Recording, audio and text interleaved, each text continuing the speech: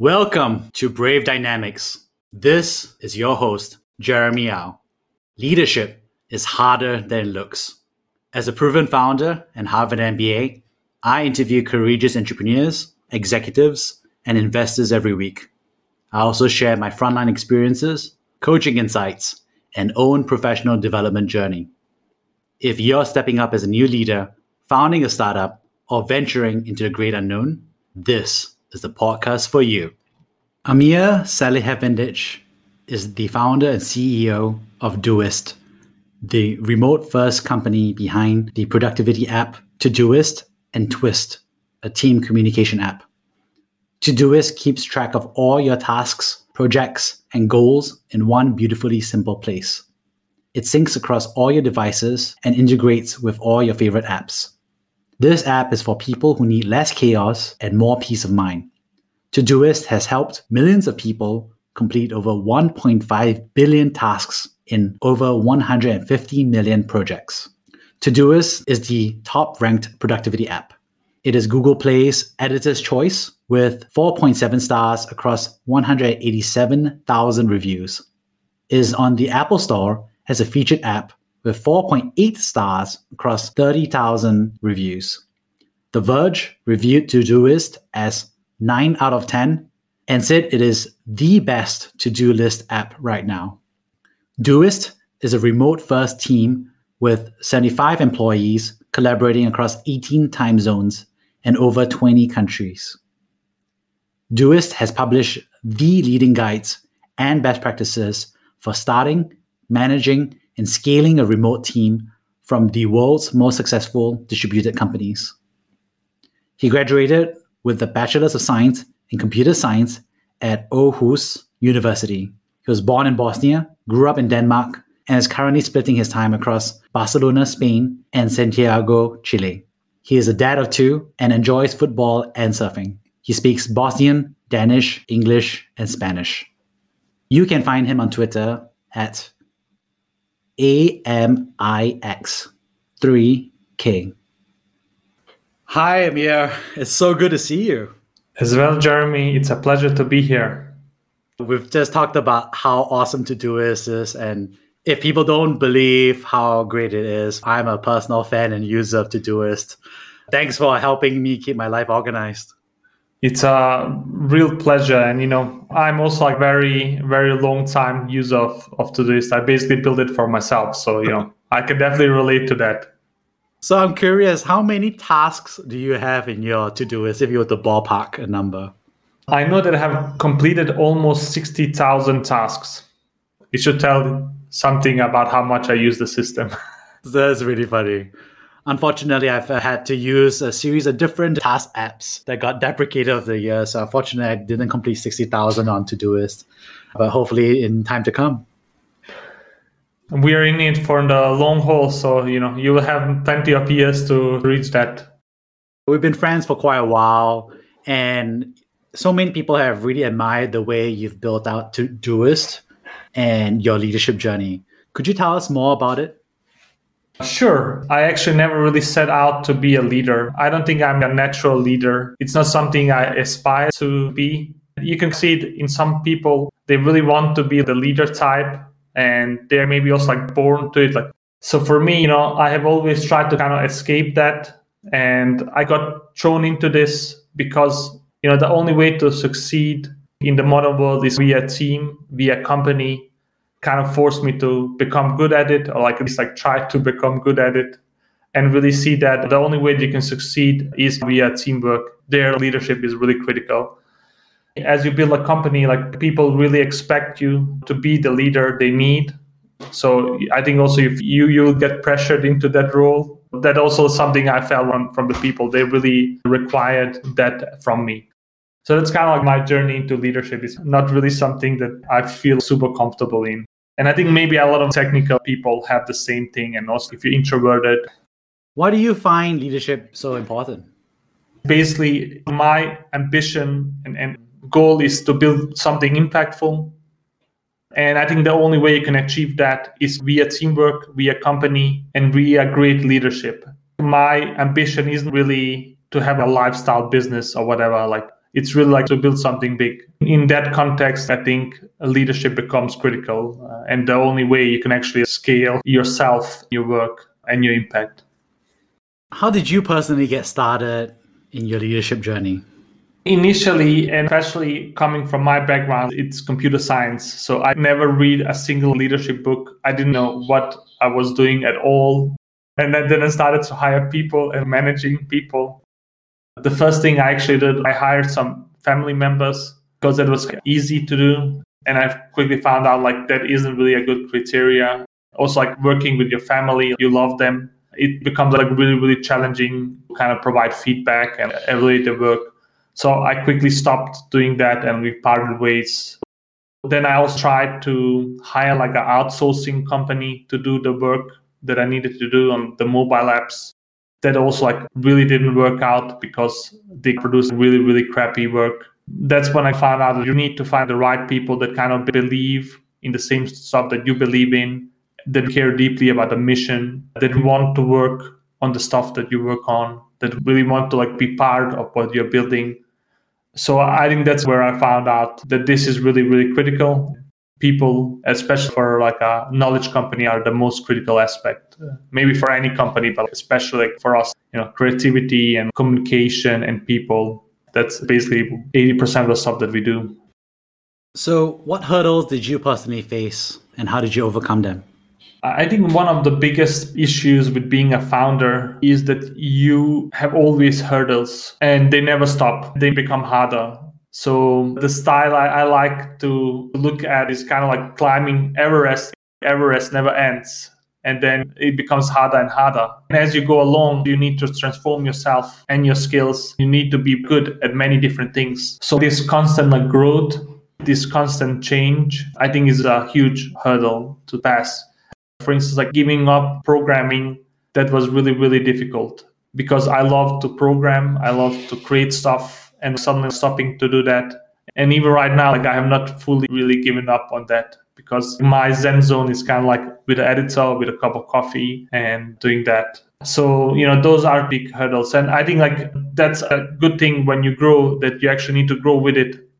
A problem is also like the growth stops or you have an issue and you will always have many different issues, many different fires to fight. That's also another type of hurdles that you need to tackle. I hope I answered a bit of that. It's a pretty tough job, but also like if you want to grow as a person, I think it's the best ticket for personal growth is this type of journey. What are the common myths that you've encountered in leadership? I see a lot of broken mental models, people trying to pattern match, not only in terms of leadership, but also company building. You need to do what Google does, or you need to be an asshole like Steve Jobs to be successful. Michael Jordan is very popular of his leadership style. But honestly, I think what's really critical is finding your own authentic leadership style that reflects like your personality, your context. If you look at the spectrum of leadership in companies, people are very, very different. So the way that Ed Catmull from Pixar managed Pixar is very different from the Steve Jobs that managed Apple. The same thing maybe goes for Bill Gates or Sergey in Google. Like it's very, very different type of leaders, very different type of leadership, and they have all been very, very successful. So I think like finding, like this common pattern is probably the wrong way to go. Like I think you need to kind of find your authentic pattern. And that's what I try to do. That's why we do most of our communication in a written form. A lot of it like asynchronous. Our company is like fully distributed spread around the world. And that's like a leadership style that fits me really well. While like, trying to be like this energetic extrovert person that is likable, like that isn't really my style. And I would never be successful in it. So that would be my take on that. You've always advocated for remote as a way to balance life and work, and now you're a parent. How do you find that remote first interact with your identity as a parent, as well as a startup founder and CEO? I mean, the way that we work remote first, asynchronous first, I think it's a superpower for the parent because we don't do many meetings. That helps a lot. And you can plan your day as you see fit. Sometimes I work during the night, and that's because the kids are in bed and I can just focus. That will be very hard to do in a synchronized environment. We also have like really great feedback from the women inside Doist that also have maternity leave. you have so much flexibility, and especially with a baby, and you need to like feed the baby. You can't be like connected real time and then feeding the baby. Maybe some can, but most prefer to actually just take care of the baby, then do some work. So honestly, like I think it's the ultimate freedom. That's why I love it and why I promote it and why I think it's actually like the future of work.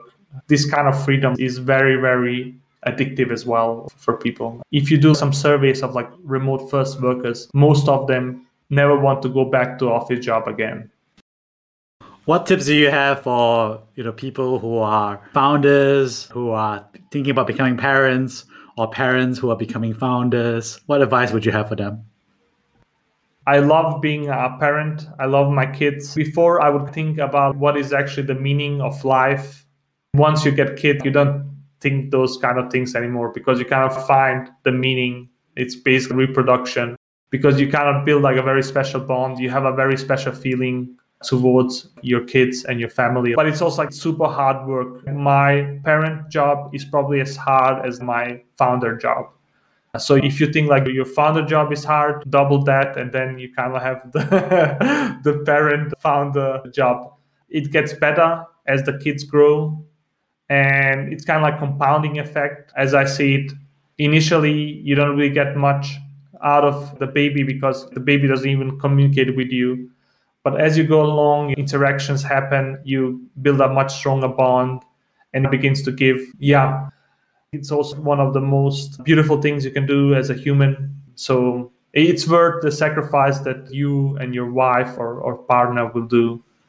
This last 2 months with the coronavirus and the lockdown has probably been like one of the most challenging parts of the journey so far. And especially being locked down, like I have a small daughter and toddler, that's pretty extreme, like if we don't die by the coronavirus, like mental health would probably kill you at some point. And I really like have a huge respect for all the parents out there. If you're not a parent, you don't really know what we're struggling with.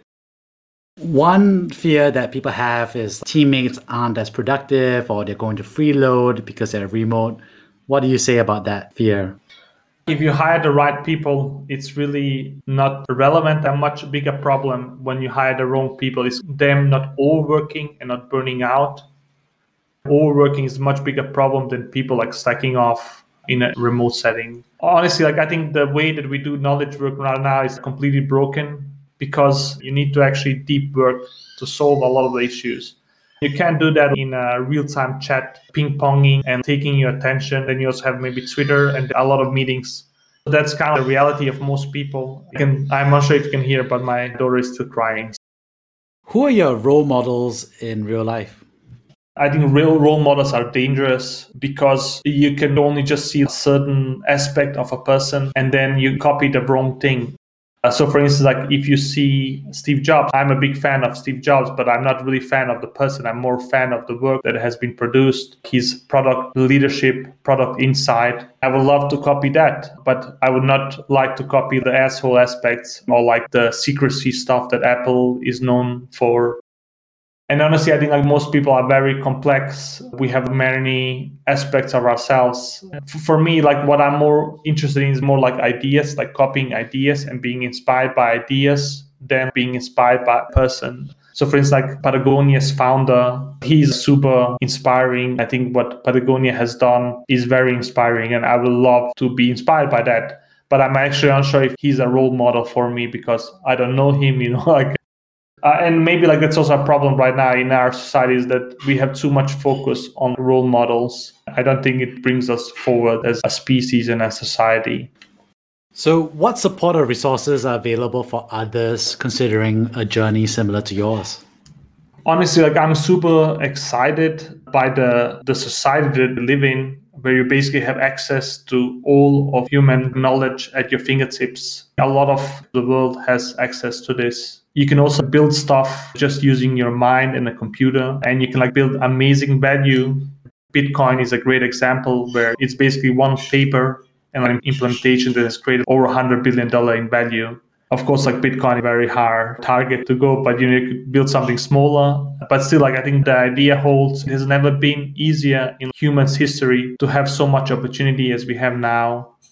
That's why I'm actually also positive of the future and our potential. Because if you think about it, we basically have billions of people that have access to all of humans' knowledge. Also, I think like intelligence is evenly distributed around the world. So we have geniuses that will just come up and build amazing stuff as we go forward. If we look at the past, some of the biggest problems that we had was solved like in very human ways via creativity. Right now, I think like we have so much of it and it's actually amazing. But like the world that we live in, like that we can actually have a meeting now. You know, you're in Singapore, I'm in Santiago, Chile, and it's just mind blowing. But we take that for granted. And of course, there's also many issues that we need to solve. As a founder, you have all the resources that you need. It's your head, it's internet, and it's like a computer, and you're set to go. What is a great book that you've read? A great book I would recommend is a book called The Score Take Care of Itself by Bill Walsh. Bill Walsh is kind of like an NFL coach who took one of the worst teams and made them champions multiple times, which is really hard to do. This book isn't really about NFL. It's kind of his leadership style and his leadership tips. Some of the insights are really, really great. For instance, that even the small details matter. To get like great performance out of the team, like you need to have the baseline and it needs to be professional. For him, it would be showing up on time. That's really, really critical. It shows that you respect like other people that you're with, or that, you know, the secretary would pick up the phone properly and answer professionally. Everything about the organization he wanted to build should be professional. For me, like this really resonated because a lot of times you just focus like on one thing, like being good at one thing. But I think you need to be good at almost everything, or at least like the baseline needs to be good on almost everything to actually have like a great company and have a great team. So that would be probably the book I'd highly recommend to people. One of the things I've really gotten to know about you is your focus on hiring mission-driven people. How do you evaluate mission-driven in your candidates? I'm going to spoil a hiring tip that we have. If people don't use our products, they are most likely not going to be hired. So you need to use our products and be passionate about it. Of course, this has not really been true for all the people that we hired. It's very hard to do when you start out. But at least you should have people that are very interested in task management or team communication, like markets that we are in. They should have done something in those markets. But honestly, it's very hard. Some other like indicators is a personal project that people have. That's also a very important indicator for us because that shows that you're actually not really doing the work only for the money. You really like the work and you get some pleasure from actually doing the work itself, even if it's not compensated. And I think this is especially critical for like developers. Also, if people jump a lot around, that's also a bad indicator for us. So we don't really hire people that have like 20 different jobs in the last 5 years. If you could go back 10 years, what advice would you give yourself back then? I would probably go back maybe 13 years, and I should probably have gone full-time much earlier than I did. So this for me was like a side project for 4 years before I started working on it full-time. I didn't really see the potential, and I think compounding, so the stage we would be at right now would be very different if I had done that. What's the best, place you've surfed? The best surfing I have done is Costa Rica. I actually did that with Joel from Buffer, who also has like a remote first company, another friend from England called Andy. And I mean, it was really, really beautiful. And just like, being with them also all the time was also really special because we would just surf, drink, barbecue, eat well, and then it would just repeat. We would talk a lot as well. It was also super, super intense. We would get up at 5 or 6 in the morning to catch the waves. And we also lived in a very remote part of Costa Rica. It was just like a very special experience. Being with friends, that helps a lot. You've built out a community of peers in the remote first company space with your friends at Buffer and other places. What's it like to build out that tribe? I think this is also really important for other founders as well. Is finding your tribe, finding the people that are your friends that kind of have similar issues as you do, similar like leadership styles and personality styles. Because that can really help you out a lot. Personally, like that helps a lot, that I can just ask them a really tough question that maybe not many other companies have or leaders have, and they can actually answer back and say, yeah, we had the same issue, and here's how we looked at solving that. I was very bad at this in the beginning, but I'm getting much better at it, and I see like huge value in doing this. What I do is I schedule a monthly call with people that I want to be connected with, and we can just jam, and it's basically free for all session. Usually like the issues that you have in companies, even in very different industries, is very similar. So then that would be a huge recommendation I would make, is try to make your tribe and collect people that you really want to collaborate with and connect with. Awesome. It's been such a pleasure having you and just chatting with you again. Jeremy, my pleasure. We have known each other for some years now. It is amazing. And I'm also looking forward to see what your new journey will be. Awesome. Good to see you. Thank you.